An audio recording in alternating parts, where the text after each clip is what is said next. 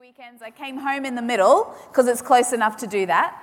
But 2 weekends doing a conference across the nation of New Zealand. So I did 14 sessions that I spoke in 3 different cities.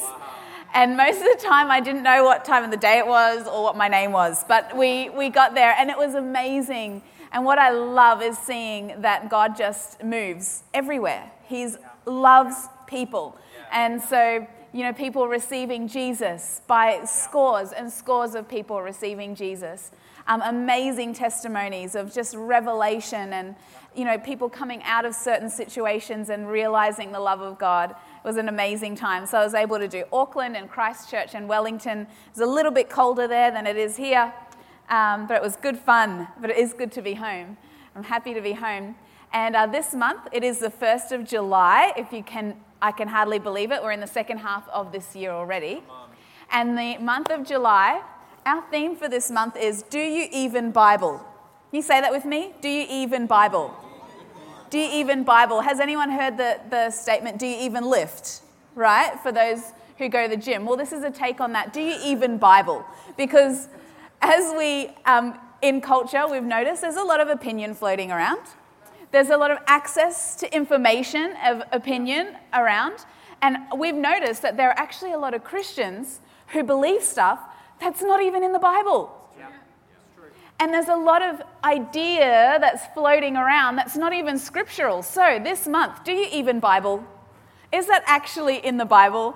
And it's amazing how much of what we believe and how we behave is actually not in the Bible. So we're going to try to uncover some of that. Is it actually wisdom or is it just a wives' tale? Is it real or is it actually just a rumor? Some of these funny things that might surprise you are actually not in the Bible. Okay, so we actually encourage you to read your Bible, okay, so that you know what's in there. Really important. But before we get started, I thought I'd start with a Bible quiz. Are you up for a quiz? Okay, I'm going to give you 12 statements, and I want you to tell me whether or not these statements are in the Bible, all right? So you may have heard some of them, okay? Some of them are in the Bible and some of them aren't. Are you ready? Number 1, ashes to ashes, dust to dust. Is that in the Bible? No, it's not. Number 2, apple of my eye. Is that in the Bible? Yes, it is. Zechariah said it. Number 3, hey, eat, drink, and be merry. Yes. That is definitely in the Bible. Thank you, Luke. All right, number 4, like mother, like daughter. Yes, it is. Ezekiel, like mother, like daughter. All right. Number 5, eat sour grapes. Yes, it is. Ezekiel also. I think he had a bit of a sense of humor. All right. Number 6, the prodigal son. It's not in there. Prodigal son's not in there. It's actually called the parable of the lost son or the parable of the loving father. Prodigal son is a contradiction of terms. It's not even true. Okay, number 7, a drop in the bucket. Yes, it is, Isaiah. The prophets had a good time with some of these, I think. Okay, number 8, the Lord's Prayer. Not in there. Not in there. It doesn't have a title. Okay, number 9, this too shall pass. Nope. Number 10, confession is good for the soul. Nope. Number 11, honesty is the best policy. Nope. Number 12, by the skin of my teeth. It is. Thank you, Job. Job's like, by the skin of my teeth.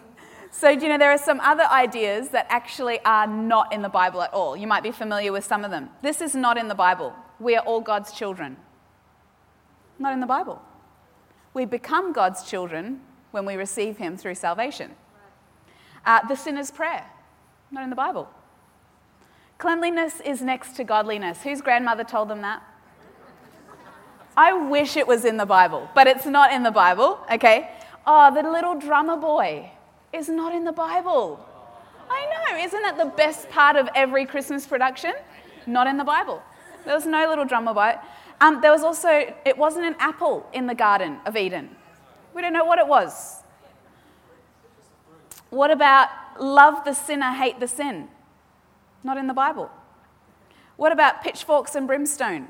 It's not in the Bible. How about this one? You know what? It's all down to your own convictions. Not in the Bible. How about money is the root of all evil? Not in the Bible. Not in the Bible. But there's a few that I specifically want to touch on this morning because I feel it paints a bad picture of God. Some of these beliefs that paint a bad picture of this good God that we've just been singing about. One of them is, God won't give you more than you can handle. That's not in the Bible, that God won't give you more than you can handle. And the reason I don't like that statement is because God won't give you more than you can handle implies that he could if he wanted to.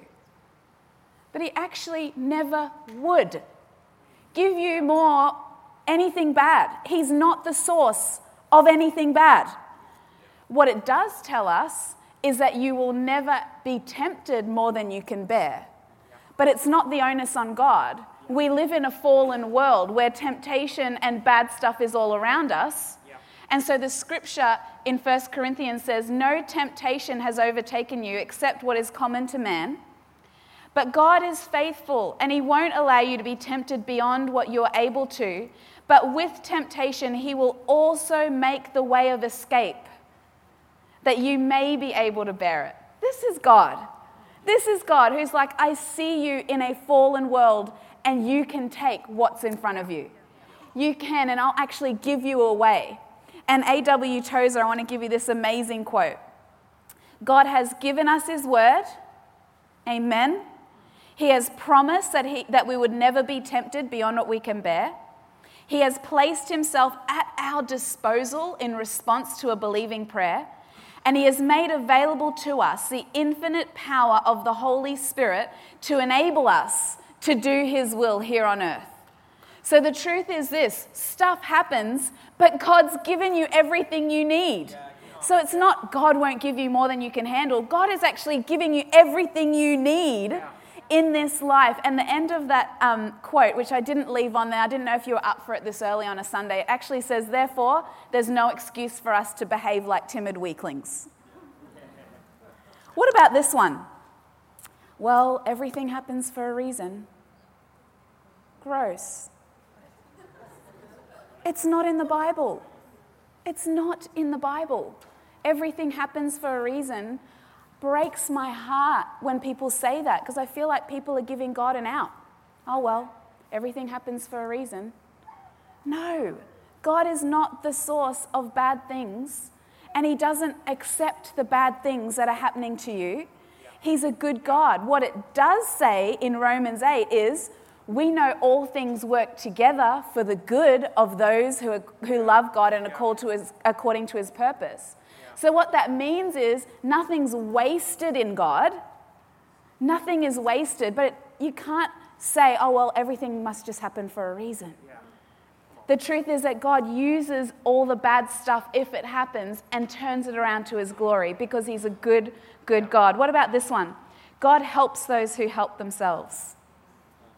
It's not in the Bible. It's not in the Bible. Right the way through Scripture, we see a loving God who reached out to people who couldn't help themselves. Right through Scripture, we see God reaching out to people who didn't even love him, who didn't even want to involve him in their lives. This is the message of the gospel. The gospel is not about a God who's waiting to see how good we are first. The message of the gospel, and the only gospel I can reconcile, is a God who is always good. A God who did what I could never do for myself. A God who came looking for me and made me whole and now enables me every day of my life to live an amazing life that he intended me to live. That's the gospel. Any other gospel is no gospel at all. It's the gospel of a good father, a father who does good things. Ultimately, he is love and he is kindness, and that has no boundaries. And we have to always remember that. We have to always remember. He reached out into humanity. He rescued us from our mess. He solved the problems we could not solve for ourselves, the eternal problem. And he restored us. And now anybody who believes on him is fully redeemed in him. That's the God we serve. And so this morning, I want to have a look at these ideas and the fact that he's so good and that we have access to his goodness and his fullness and that his will is always, always wholeness, healing, provision, transformation, reconciliation, salvation. That's his plan.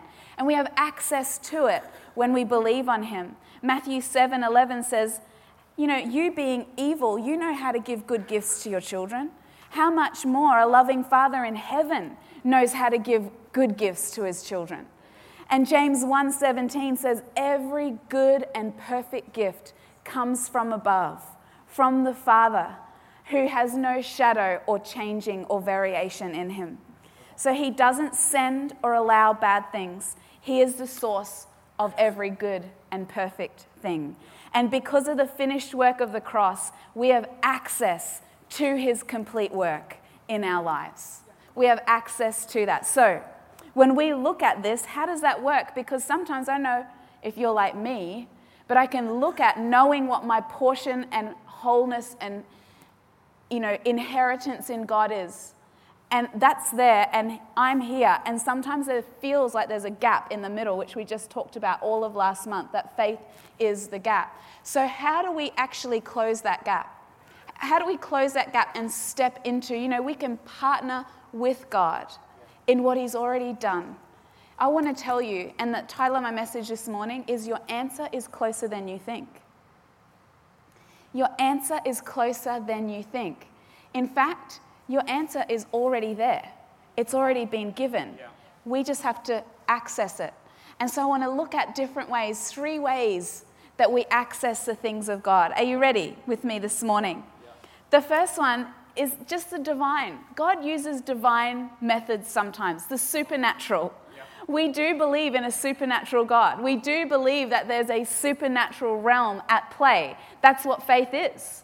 That's what this walk with Jesus is all about. Is in Ephesians it tells us we wrestle not against flesh and blood, the things we can see and touch and feel, but we wrestle against principalities and powers, things in the unseen. Have you ever noticed that the moment you say, yes, God, I'm going to live for you, all hell breaks loose around your life? Not a coincidence, okay? The devil isn't intimidated by someone doing nothing for Jesus. Hugely intimidated by someone who steps up and says, I'm going to be a difference maker in my generation. And so we wrestle not against flesh and blood and the things we see, but principalities and powers. So there's stuff going on in the background of our lives. So we believe that. But I want to tell you that in Psalms, it tells us clearly in Psalm 91 that he has set his angels as charge over us. You have your own personal bodyguard, all right? You need to know that heaven is on your side. You need to know that they're actioned and they move on your behalf because there's a spiritual realm going on. And there's probably a whole bunch of examples in Scripture of how this happens. My favorite and probably the most obvious is in Daniel. The book of Daniel is amazing in the Old Testament. I encourage you to read it. There's so much in there for everyday living. But on this particular topic, we see in chapter 9 that Daniel is the voice into his generation in an ungodly generation. And he's crying out to God like we do sometimes on a Sunday when we pray for the nation of Australia and for our suburbs and our communities. Daniel's on his face praying for the nation. And immediately an angel turns up, we see in chapter 9. Immediately an angel's there talking with him, giving him the answer to the prayer. And sometimes we see instant prayer. I don't know whether you've ever been the recipient of instant prayer, when you receive prayer and there's instantly an answer to that, this miraculous move that happens straight away. But sometimes the instant is not so instant. It actually takes a while, and there's a gap between our praying and our receiving, our praying and the manifestation of what we know God intends for us. And you need to know that that's what's intended, but there can be a gap. And we're often a lot more familiar with that. And so in the next chapter of Daniel, in chapter 10, I want to read it to you because it's the same scenario, same type of scenario, but a different moment in time. He's praying again for the nation and he's crying out to God. And I'll read you what happened. So last time the angel turned up straight away.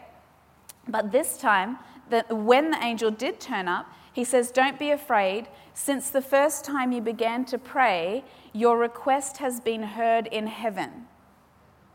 I have come in an answer to your prayer. But for 21 days, the spirit prince of the kingdom blocked my way. Then Michael, one of the other angels, came to help me, and I left him there to keep fighting, but I'm here now. And so in chapter 9, same words. The moment you prayed, your prayer was heard and I was sent. Yeah. Chapter 10, the moment you prayed, your prayer was heard and I was sent. Church, you need to know that you know that you know that when we pray, heaven hears and things are actioned. You need to know that. You need to believe that. But the difference here is that while it was heard and actioned both times, there was a delay the second time because of we wrestle not against flesh and blood, but principalities and powers. And I wonder what goes on in the background of our lives that we don't even see, that we have no awareness of. I can't wait to maybe one day in heaven, I don't know whether this is scriptural or not, but to see the show reel of my own life and see all the battles that were fought on my behalf that I had no idea about. All the things God spared me from that I had no idea about. But you know what? We need to keep praying, keep standing, keep believing, and not grow weary while doing good, for in due season. Amen. I want to show you a picture. This is kind of what it can be like.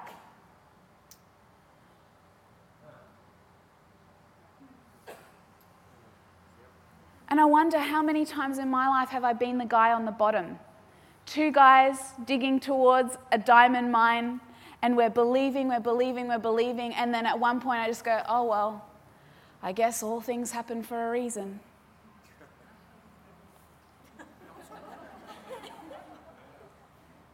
No.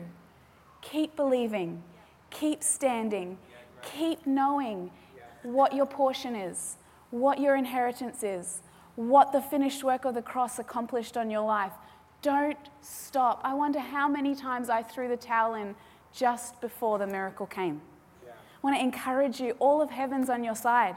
Keep believing. God doesn't need you to explain the situation or justify why things aren't right. Just keep believing and knowing that the finished work of the cross won everything for you, restored everything for you. Prayer works, and we have to keep standing. Which answer is on its way to you right now? Keep standing, keep believing. God uses the supernatural, and it's amazing when he does. So amazing.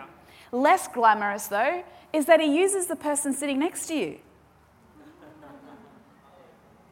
Not so glamorous, right? Or maybe hugely glamorous, depending on who you're sitting next to. But God uses other people.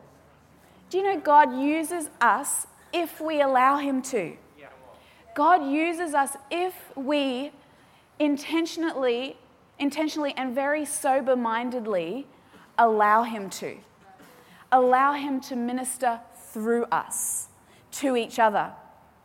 In 1 Kings in the Old Testament, chapter 17, there's a story of Elijah the prophet who's starving. He's been in the wilderness for up to a year, and God leads him into the city, and he says to Elijah, I want you to go and you'll find a widow there, and she'll provide food for you. So he goes into the city and finds this widow, and he asks her to make him some bread. And we find out that she's just as desperate as he is. She's just as starving as he is. And I want to read it to you in 1 Kings 17. It says, So she said, As the Lord your God lives, I don't have any bread, only a handful of flour in a bin and a little oil in a jar. And see, I'm gathering a couple of sticks that I may go in and prepare it for myself and my son, that we may eat it and die. Our last meal. Here she is. She's literally got almost nothing. And God asks her for something. Yeah. How politically incorrect is that? How wrong is that? Right? But I want to tell you, God is never trying to get something from you. He's always trying to get something to you. God doesn't need your last little bit of flour. He needs you to give it so that you can be open to everything he has for you. So Elijah says to her, I understand you're in desperate need, but give me a piece of bread first and watch what God does. When we put God first, we open ourselves up. And so here she gives him some bread, and it goes on and tells us that the little bit of oil never ran out, and the flour never ran out from that point where she did that. And I was thinking about this, the fact that Elijah's desperate need allowed her desperate need to be met. If Elijah wasn't desperate, he wouldn't have asked. If he hadn't asked, her need wouldn't have been met. And sometimes we feel guilty for including other people. I might be putting them out. I might be inconveniencing them. Do you know, I've totally gotten over that in my life. Yeah. Because I know when I ask you something, I need you to help me, but you need to help me too. Because you're going to step into the fullness of what God has for you when we interrelate, when we depend on each other in the goodness of God. Miracles flow between us. And so you need to understand that you may be wanting and the other person may be wanting, and you can be conduits to each other of the miracle working power of God. Matthew Barnett says it like this: imperfect people helping imperfect people is God's perfect plan. God can move through us. You know, when I was about 11 or 12 years old, my family broke down, and my mum bought this little tiny house. You may be familiar years ago when the government set up a program where you could buy Housing Commission shares. And so mum bought this tiny little house in partnership with the government. Instead of paying rent, she was paying off the mortgage. It was a tiny house, and we couldn't fit into it. And so I'm the oldest of 3 girls. And so she needed to do some renovations to the house. So this thrifty little Polish woman who didn't speak very much English played all these carpenters off against each other, got a whole bunch of quotes, as every single woman has to do. And she's found the best quote, and this guy came in and started renovating the garage into an extra bedroom. And while he was there, day in, day out, he was humming. And my mum, in her heartbreak and in her financial struggle and her relational struggle and not knowing how she was going to provide for us, she just found herself one day asking him, "What is it that you're humming?" And so he was up here on his stepladder doing whatever he was doing, and she asked him, "What are you humming?" And he got down off his stepladder and started to sing the words to the tune, and it was a worship song. And right there in our lounge room, she just broke down into tears listening to him sing this worship song. And he led her to God in our lounge room. This carpenter named Bruce Robertson, just an everyday guy from Ipswich who got down off his stepladder and ministered to a broken lady in her own lounge room. And I often think about Bruce because he led my mum to Christ. My mum then obviously went to church with him and his family and started bringing us along, and us 3 girls made decisions, and eventually down the track, many years later, we were able to witness to my dad, who made a decision very reluctantly. Then my stepbrothers made a decision, my stepmother made a decision, and Sam and I got married, and we've been in ministry for 15 years, and we've seen more than 10,000 salvation decisions in that 15 years of giving salvation invitations. And so one guy getting down off his stepladder resulted in 10,000 plus decisions for Jesus. I want to show you the definition of the butterfly effect.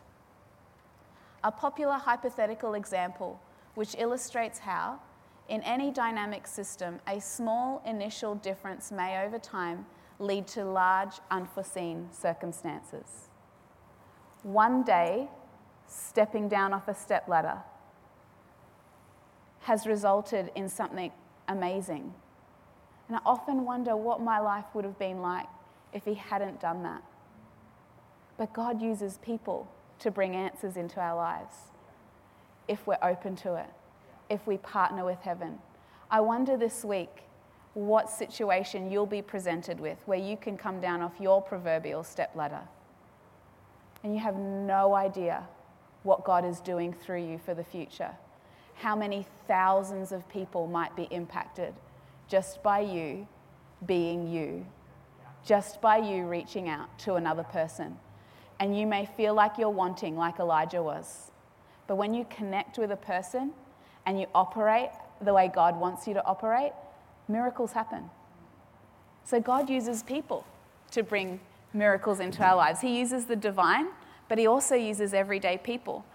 We need each other. And the last one that I want to bring to our attention this morning is that he uses me and you. He uses me to minister to myself. He uses you to minister to yourself. Do you know, life is more about how you respond to what happens to you than it is about what happens to you.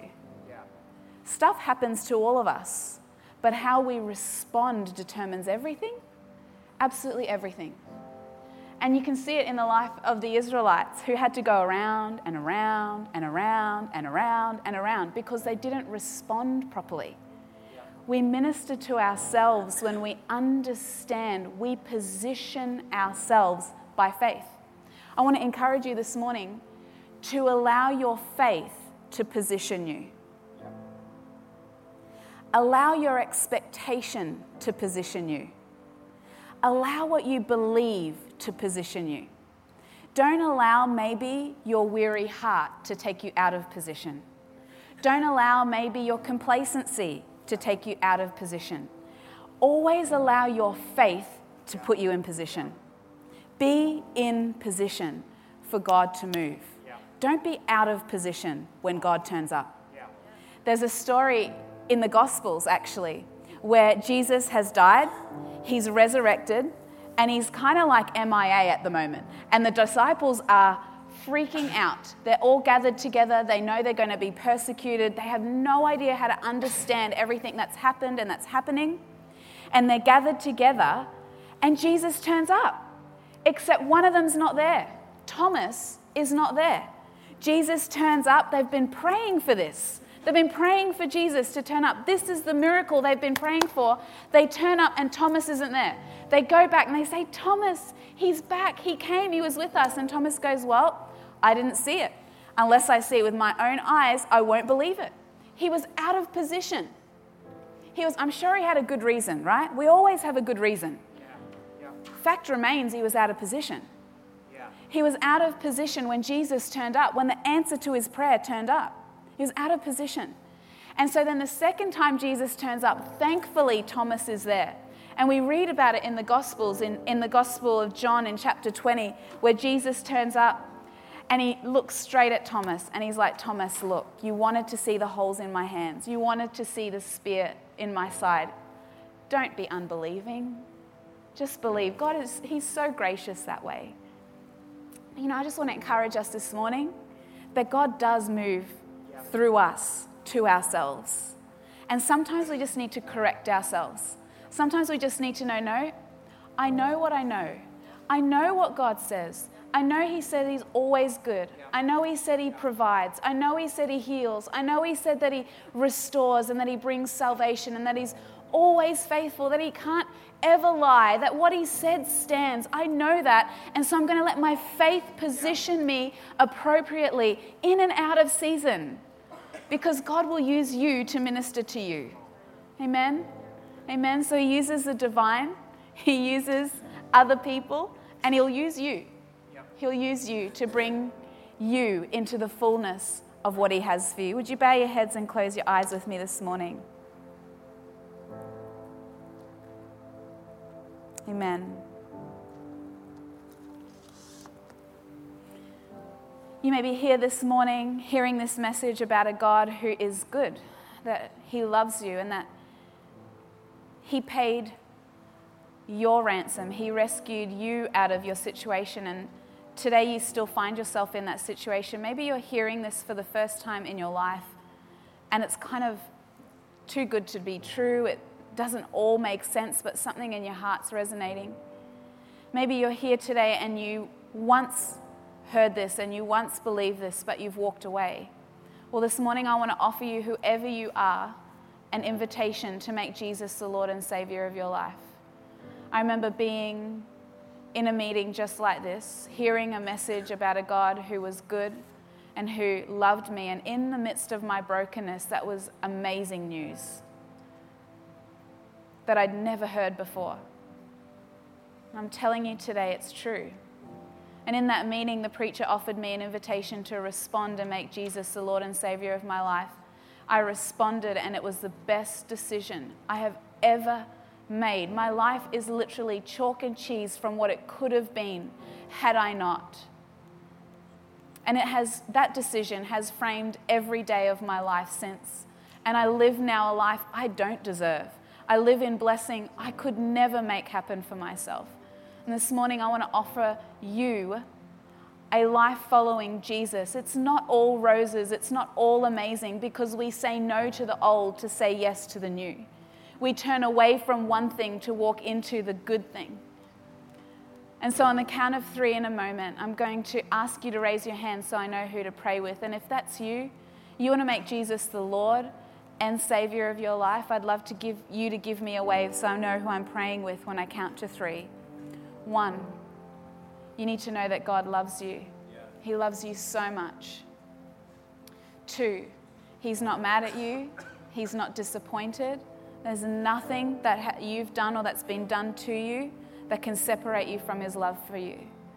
3, if that's you, why don't you give me a wave so I can see who you are in this place today. Just give me a wave this morning. Thank you, Lord. Thank you, I see your hand. Amen. Anybody else like that this morning, wanting to respond? As I look across one last time. Thank you, Lord. Father, I thank you for a repentant heart, a heart that says, God, I can see now life without you as a loss. Father, I thank you that in this moment your word tells us that you wash us white as snow. The old has gone and the new has come. Father, I thank you in this moment, the moment of believing that you adopt us into your family. We become sons and daughters of God. And Father, I thank you for your grace, your mercy, your forgiveness. I thank you for the life that you set before us, the eternity that you set before us, that you are a good God. And so I pray this morning for those hearts that responded, Lord, for your hedge of protection around about them. I thank you for the path that you've set them on. It's just the beginning of a journey. In Jesus' name, amen and amen, amen. Amen. Well, if that's you.